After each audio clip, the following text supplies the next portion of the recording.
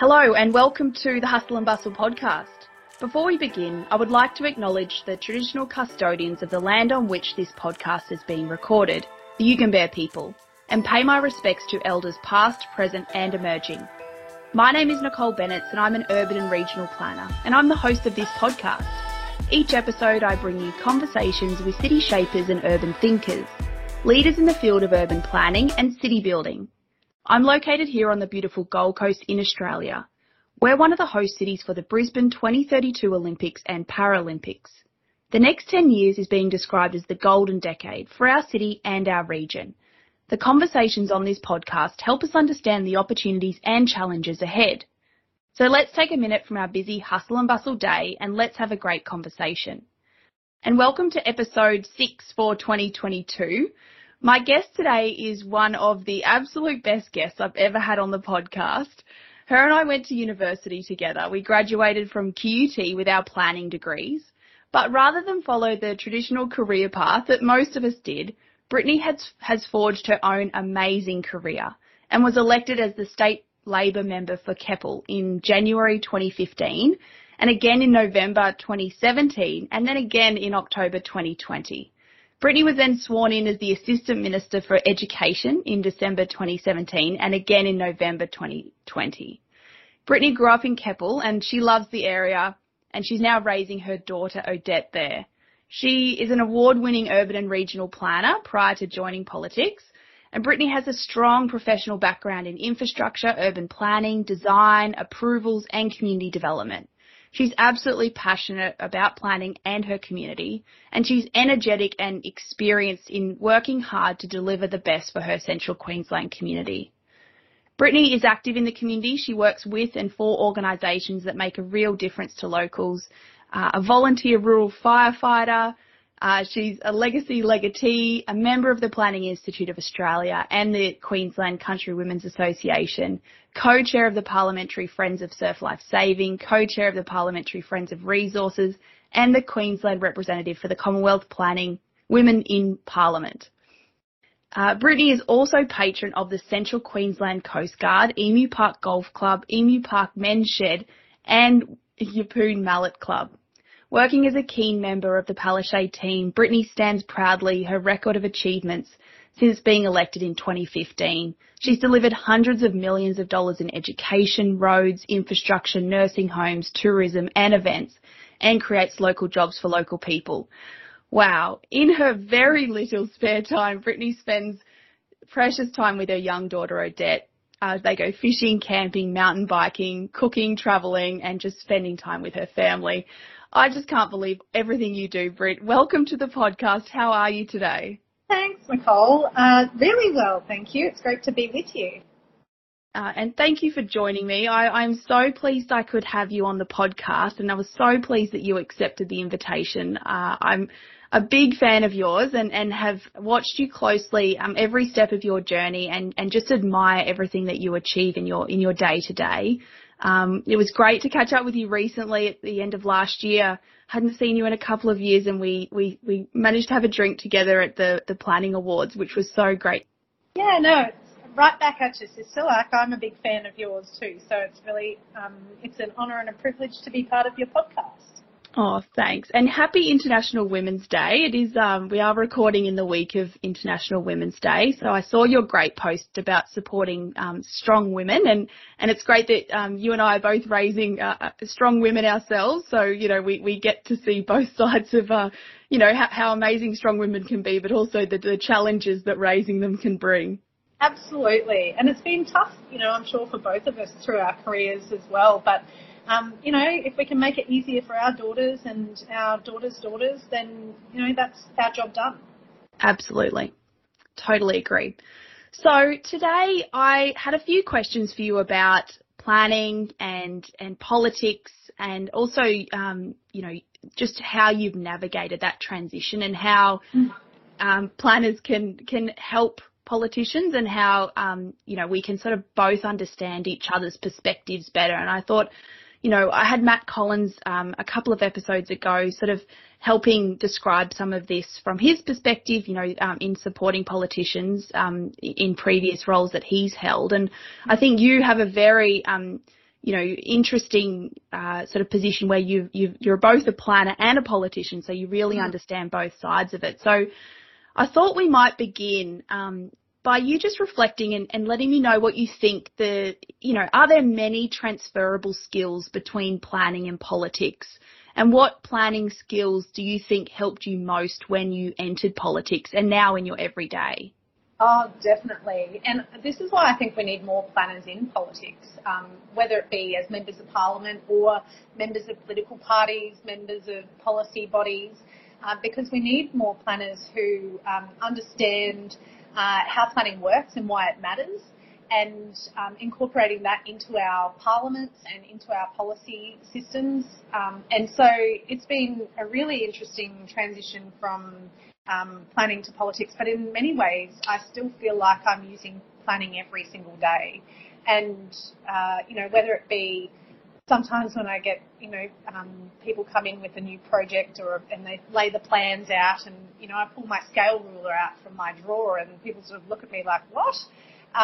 But being able to read a plan, be able to understand scale, community engagement, understanding the importance of the planning process, bringing community together, developing a shared vision, and then turning that into a plan that everyone can be brought along on the ride with, I think is incredibly important. And we need more politicians to have those skills to incorporate into their work.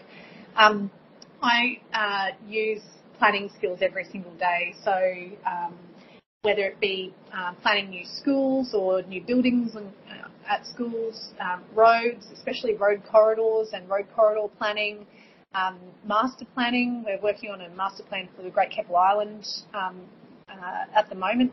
So, being able to use my planning skills with respect to that has been really important.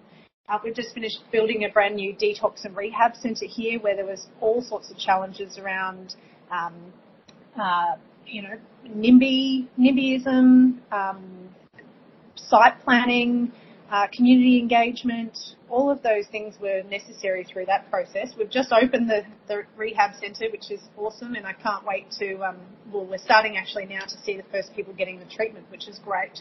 But even new health facilities, hospitals, roads in particular, all of those things all require planning skills to be incorporated. And I think more politicians with those skills is incredibly important. Yeah, amazing. Okay, so there are transferable skills there, and it's great to hear that you are using your planning on a day-to-day basis because you are a fabulous planner. And, do you think that those planning skills help others in politics? Are you, yeah? Yeah, definitely. And I mean, even from a statutory level, people in politics, often in Parliament, I'm sort of the planning help desk in the Parliament. People will come to me and say, there's this DA that's been lodged. What does that mean? What's the process? Right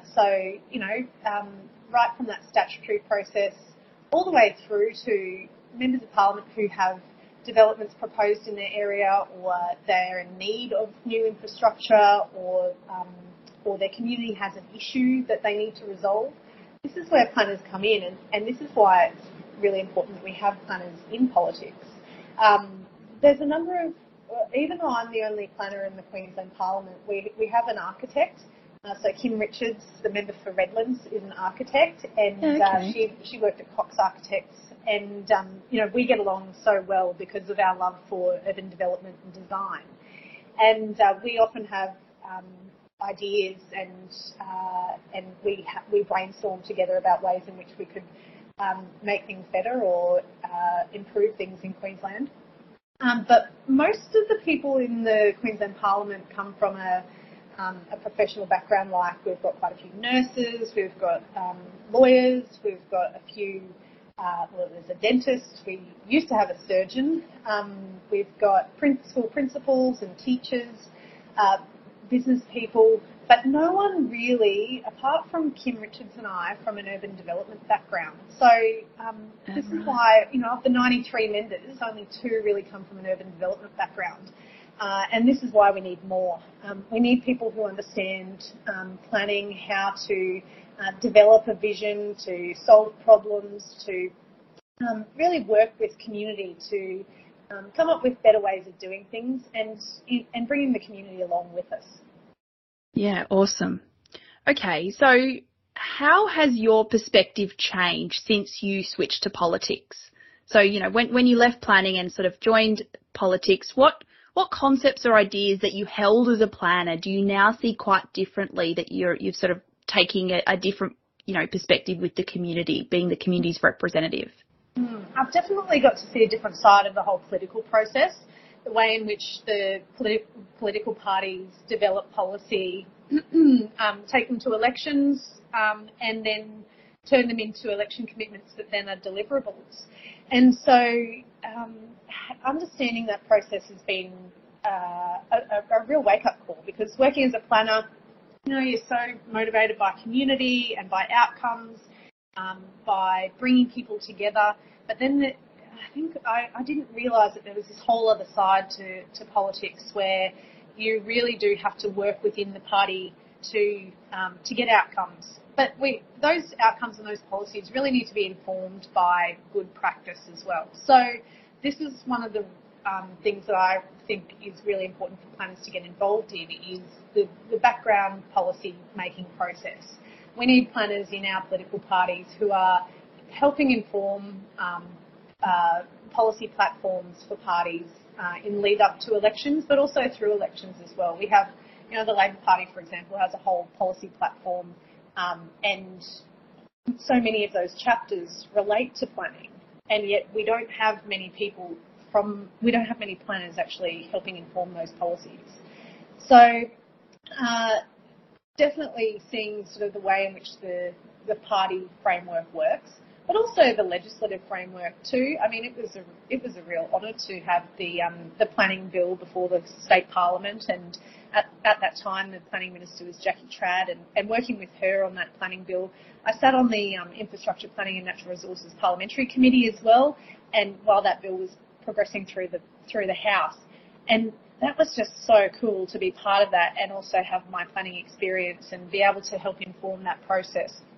So the legislative process is really interesting, and the way in which we debate legislation in the Parliament, and be able to stand up with experience and skills in the Parliament and be able to reflect on changes that we were making to the Planning Act has been great. I mean, the statutory planning process is where my experience largely was before I got into politics. So then being able to participate in the debate in Parliament around new planning legislation was wonderful, and be able to reflect on my experience to help inform that legislation and amendments to it as well was great.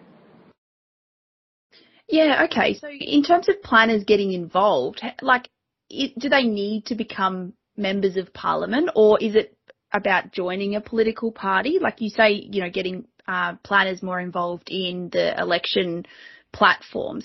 What are the ways to be involved? Yeah, I think there's a number of different ways. You don't necessarily have to join a political party, but that's certainly one way.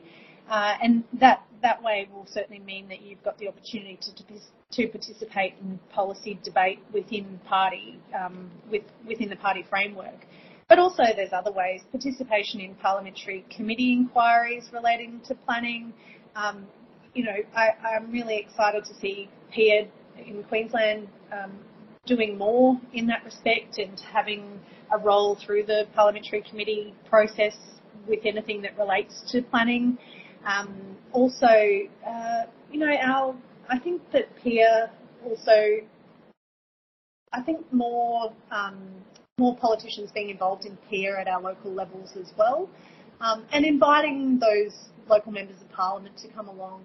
I think for many MPs, planning can be a bit of a scary thing. It's like an unknown, and they're not really sure what it is. A lot of people have misconceptions that it's just this DA framework. They don't realise that it's a much bigger profession, much broader profession than that. So helping MPs understand what planners do, what their roles are, I think is really important to breaking down that barrier between the sort of political arena and the planning and policy arenas. Yeah, cool. That's great.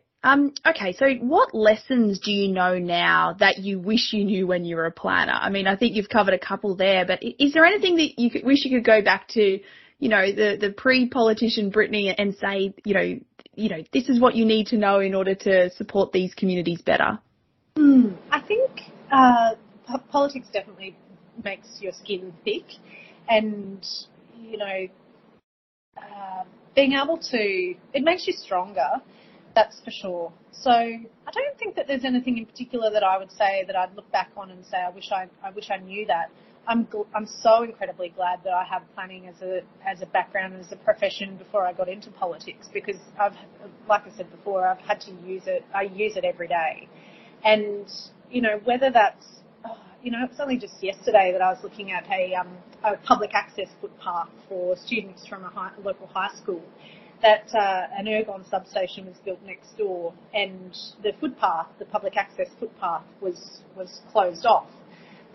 Being able to bring up the cadastre maps with the aerial over the top, looking at the tenure and be able to see, well, actually that public access footpath has been closed, looking at the tenure and the ownership, being able to work then with the landholders to say, well, can we do something differently here?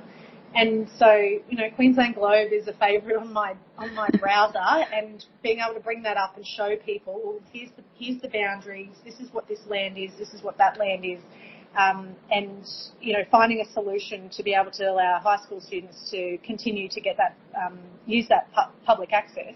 That's the kind of thing that we need planners for in politics. Sometimes sometimes there's problems like that can be easily solved if you've got the knowledge and experience to be able to navigate the planning system. Yeah, totally. I think planners are inbuilt solution finders, aren't we? We're always looking for the win-wins and the ways to, get around things and make things better. So that's fantastic that you can apply that every day. Yeah, and even active lifestyles as well. It's something that I'm really passionate about is, if we give people the opportunity to use a footpath or an on-road bike path, they're more likely to use it. And so, and that improves people's lifestyles in so many different ways. So, active transport, even, shade, playgrounds and opportunities for children to play, equitable access in the way in which we even plan our public spaces for equitable access. It's no surprise that one of the most popular playgrounds in Yeppoon is an equitable access playground. Yeah, and right. So when you've got, especially women in planning too, I remember learning about, women in shopping centre design, that it was women that first started saying, well, we need, disability access, we need change tables, we need, breastfeeding rooms, we need space for, for kids to have a play. All of those things went into shopping centre design where they hadn't been incorporated previously, and they've made shopping centres so much more attractive to people. The same thing happens in every kind of space that we plan in our community. And when we actually, when women are planning our spaces, then everyone's considered. And when everyone's included, then it's no surprise that these spaces are just so successful.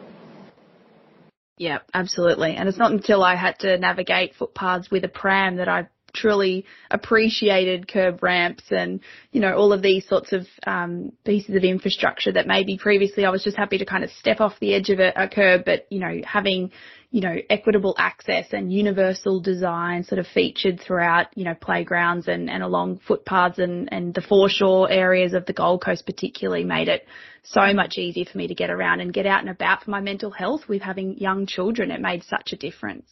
Definitely. And I think that when planners are naturally empathetic, I think we are pretty good at putting ourselves in other people's shoes and thinking, well, how would someone else use this space, or what might limit someone from using this space, or how can we make this a really successful space or place? And that empathy is incredibly important in politics, because you have to listen, you have to understand, and you have to put yourself in in other people's shoes on a daily basis. and then work to try and improve things for them. So I think the empathy that planners have is definitely an important transferable skill in politics. Yeah, I agree. I want to ask you, in my experience, politics can get a little frustrating, and when planners are, looking for the best solutions, it can often feel like politics gets in the way, and there's a lot that goes on in that political sphere that we as planners don't fully appreciate and sort of may sort of underestimate, if you like. And so I'm keen to understand from you, how can planners positively interact with politics and politicians? Obviously, that's a big question because there's a range of different, elements to politics and politicians, and, that it's certainly not a single stereotype there. But are there sort of some techniques that planners can use that really will help that interaction be quite positive? Yeah, well, I actually think that planners and politicians are a bit afraid of each other. The politicians are afraid of the unknown of planning because they're not necessarily completely across the broad array of things that we do. And planners are afraid of politicians for all sorts of reasons.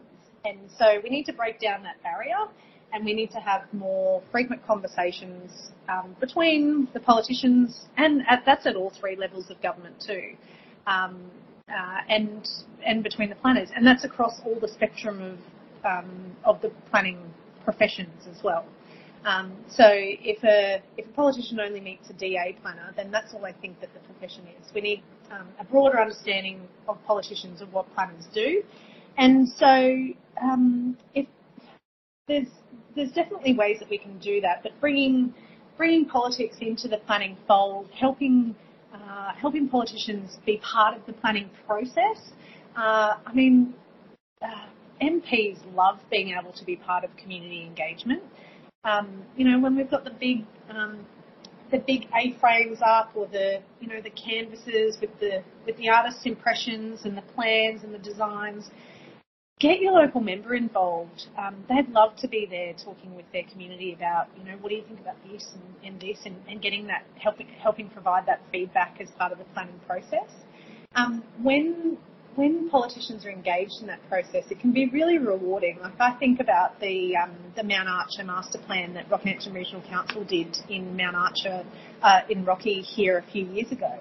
And that, I think, should have won awards. But the way in which the planners engaged with all of the community, but also the local councillors and the state and federal members, because also down the track, that plan actually needs funding with it too. So if you've got a member of parliament or a councillor who's been involved in the process from the start, and they're engaged and they love it, and they're determined to see it happen, then they'll be the ones that are, wearing the carpet thin of the minister's office, trying to get the funding for the master plan that's being developed. And, being involved in the Mount Archer master plan, and really being engaged with that process was great for me to be able to then take that plan and sell it to the ministers who have the funding responsibilities and say, this is something that really is worth putting money into. And then, money starts to flow as a result, because government can see that there's been a great process leading up to it. There's a good plan. The community's on board. The local member is driving it. And then what we've seen as a result is beautiful new walkways, engagement with native title holders, a celebration of our First Nations people and Aboriginal food, bush tucker, improvements in road infrastructure, emergency access. The residents are much happier. We've got more active lifestyle stuff happening with the First Turkey Mountain Bike Reserve. That is just a perfect example of the way in which planning can take politicians and the whole community along for the ride, and then come up with a great plan that then funding gets put behind it, and as a result we've got an amazing piece of community infrastructure there. Yeah, that's amazing. That's a great example. And that just sounds like, to me, you're saying there needs to be a more open lines of communication and some sort of mutual trust and respect built between sort of planners and politicians in order to, ensure that both can sort of communicate and bring each other's skills and knowledge up. Because I think, you know, we both come at it, like you sort of started from the beginning, we both have similar objectives. It's just maybe our knowledge and experience as to how to achieve those outcomes is slightly different, and we come from a different view there. Definitely. I think sometimes as planners we keep the planning process as a bit of a secret. You know, we run these workshops with people developing visions, but if we actually are more open perhaps with politicians about what that process looks like, and then what the end result that we're working towards is, then they might have a better understanding about why we're going through the process. Sometimes in politics it can be frustrating, and you do just want things done with the click of a finger and wave a magic wand and everything just looks pretty and everyone loves it. But there's a lot of hard work that goes into the planning of our spaces and places beforehand, as we know as planners. The politicians don't necessarily understand that, but if we can help them see the process and why it's important, then they're probably more likely to get involved and engaged. Yeah, absolutely. And that leads really nicely to my final question for you around, and you've already answered a number of elements here, but, you know, if you could round it out, how can politicians positively interact with planners and our allied professionals like architects and engineers? Because as you say, I think there might be an element for some politicians that these planning processes do take time and they are costly, and, you know, they just want a solution and they want something fixed and they want the answer. So how can politicians positively interact with us? I think, we both have a role to play in that. Both planners and politicians have a role to play in meeting in the middle. I do think politicians are hungry for the technical side of why decisions are made. You know, why is a road alignment the way that it's proposed? When all these residents are up in arms telling me that it's a stupid design, why is it that this road corridor is proposed the way it is?